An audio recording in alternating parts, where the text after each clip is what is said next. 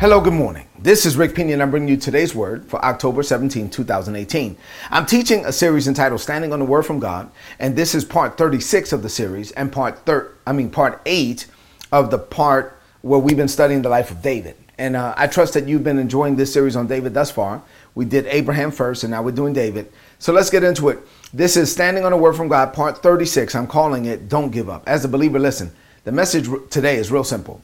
Don't give up. No matter where you are, even if you feel like no one is watching, don't give up because God is watching. And that's what we'll deal with on today.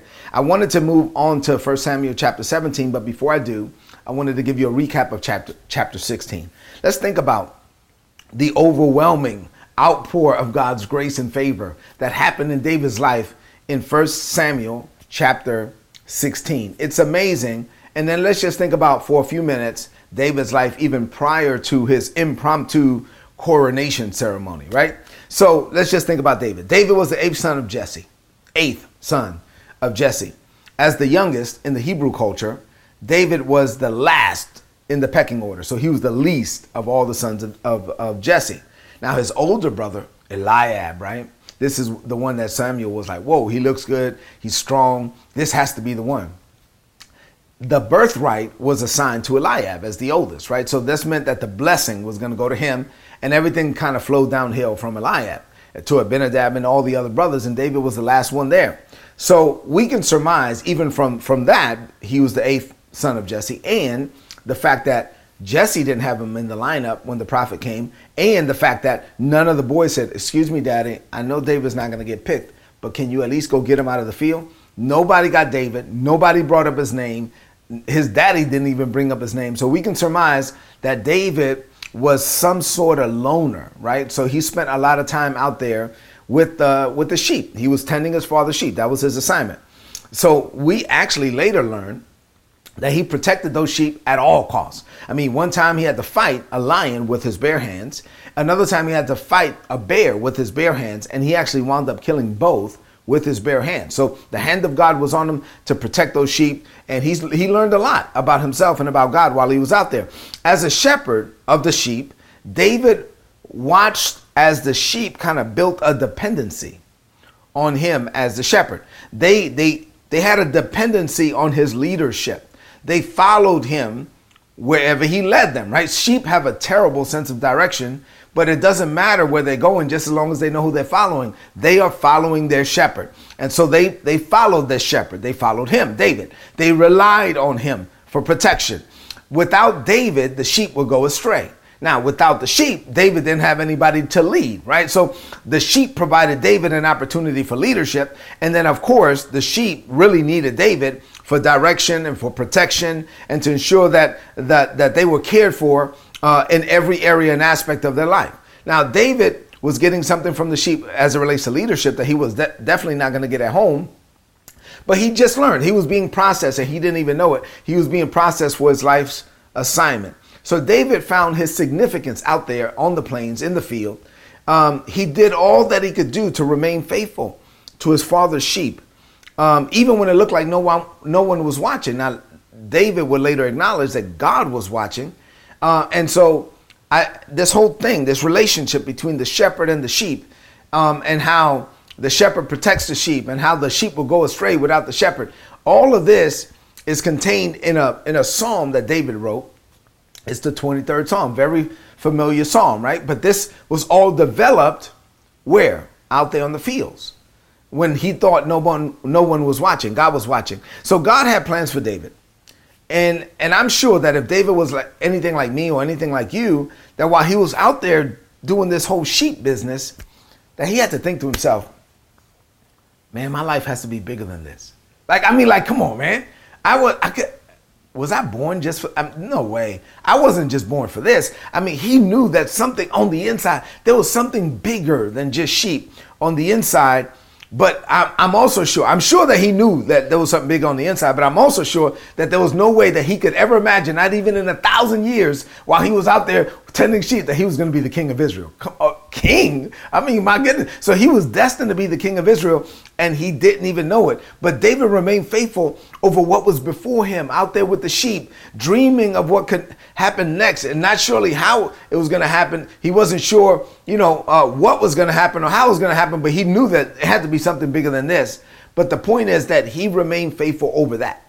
He was given sheep, so he remained faithful over the sheep. And he could do really nothing to set all these things in motion that we found in 1 Samuel chapter 16. David did nothing to make God anoint him as the next king of Israel. David did nothing to make Saul, the king, call him into the palace. David was just kind of minding his own business, being faithful over what he was supposed to be doing when his breakthrough came. His breakthrough did not come because of his faith. His breakthrough did not come because of something he asked for or pleaded for or believed God for. His breakthrough came by God's grace when he least expected it, but when he was being faithful over what he was doing. So my message to you this morning is don't give up. Remain faithful over what's before you right now. Remain faithful now, and God will see to it that your breakthrough will come when your breakthrough is due. So what does this mean to you today? This morning, I have 6 things to share with you on this morning. As I give myself over to these 6 things, open up your heart now to receive what God is saying. 6 things for you. Ready? Here we go. Number 1, God made plans for you. Now, you're going to hear me say this a lot. God made plans for you before the world began. It's all throughout the Bible. And it's true. You need to get this down in your heart. God made plans for you.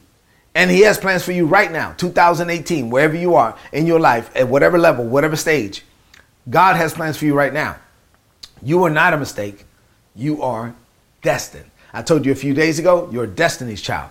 You are destined. You are not a mistake. God has plans for you. Get this down in your heart. Number 2, God's plans for you are much bigger than anything that you could ever ask or think or even imagine. That's Ephesians 3:20. Think of your wildest dream, like your wildest dream, like your wildest, like biggest, like if I could do whatever I want, this is my life with my wildest dream.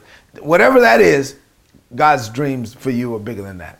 I mean, so Ephesians 3:20 says that God is able to do exceedingly abundantly above all that you can ask or think or even imagine according to the power that lies within you. God put this power down inside of you. His instruction is equal to his injection. Whatever he instructs you to do, whatever he calls you to do, he already injected you with. God has a grace. God has a power. God has a destiny on the inside of you and is going to be manifested in the fullness of time. So you do not give up. Remain faithful over what you're doing right now. And God is going to open doors for you that no man can open, and he'll close doors for you that no man God will open doors no man can close, and close doors that no man can open. I'm telling you, you just remain faithful over where you are. Don't give up. Number 3, if you remain faithful over what you've been given, over what you have charge over today, even and even when it looks like nobody's noticing, nobody's watching you, nobody's paying attention to you, God is. If you remain faithful over little, God will give you charge over much. He can trust you with it. He's paying attention. Watch this. God is paying attention to what you do, and he's paying attention to how you do it. God is paying attention to how you go to work. God is paying attention to your attitude at work. God is paying attention to how you get your work done. God is paying attention.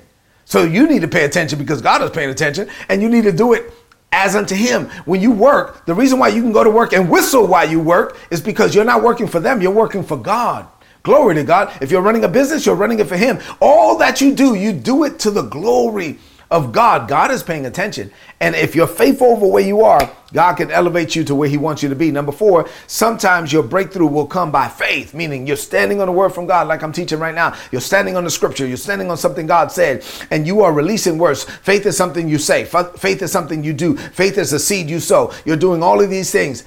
Great. And a lot of times your breakthrough will come that way. But guess what? Sometimes, like David, your breakthrough will come when you did nothing. It's the grace of God. I mean, where God just comes in and swoops in, and somebody would just walk up to you and be like, excuse me, I don't know who you are, but God told me to tell you, boom. And things would just happen for you. You get an email out of the blue, or you get whatever it is, it's all God and none of you. And you appreciate that too. So when you release faith for it, thank you, Jesus. When I did nothing for it, thank you, Jesus, right? You just be open to it. Your breakthrough is coming. Number 5, I only have 2 more. Number 5, never give up. Look at me for a minute. Your life may seem mundane, ordinary, common, just like boring. You're like, man, come on, my life got to be bigger than this. David was out there tending sheep by himself. You mean like, you may be thinking, man, how in the world are my God-given dreams going to come to pass? Let me tell you something. We serve a God who could turn your life around in a moment, just like that, in an instant. So keep your hopes up. Remain in faith daily. Trust God every step of the way. Your breakthrough can come, and it can happen at any time. It can happen at any time. At any time. So you live with an expectation. All year long, I've been teaching on expectation. This is a year of expectation for us. Live with an expectation of manifestation. It can happen, and it can happen at any time. Last thing, number 6. One shift, one word from God can take you from a coward to a champion, Gideon. Can take you from a barren father to a father of many nations, Abraham. Can take you from a fisherman to the founder of the New Testament church, Peter. Can take you from an extremist to an evangelist, Paul. Or can take you from a shepherd boy to a king, David. One word from God can change your life forever. So open your heart to become the man, the woman that God called you to be. Open your heart to just dream God-sized dreams, to be open to whatever God says to do, however he says to do it.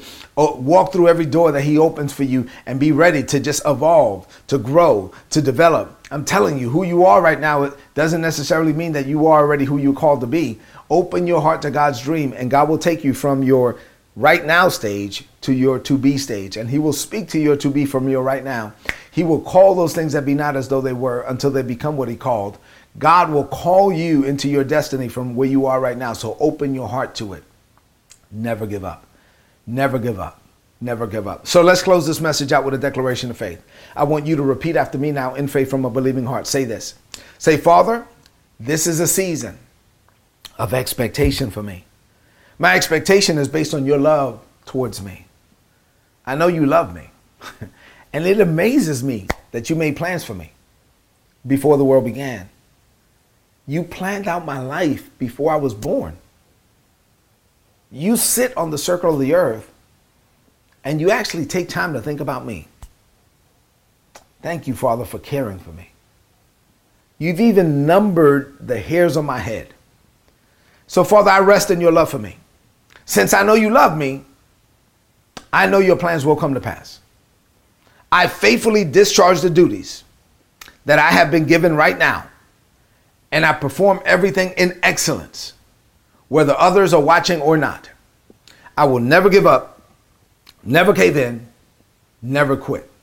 I declare this by faith in Jesus' name. Amen. This is today's word. Please apply it and prosper. If you're not getting these messages, go to todaysword.org, and on the right-hand side of the website, there's a subscribe button. Subscribe, get the messages. They're going to be a blessing to you. My message to you was real simple today. Don't give up. Don't give up. Even if what you're doing right now seems mundane, don't give up. When you least expect it, your life can change forever. It can happen, and it can happen at any time. Before you leave the screen, please share this on your social media, on your timeline with your friends, and leave me a comment. If you're doing this on Facebook Live or live stream or YouTube, leave me a comment. I thank God for you. I appreciate you. I love you, but more importantly, God loves you. Go now, walk in God's love. God bless you.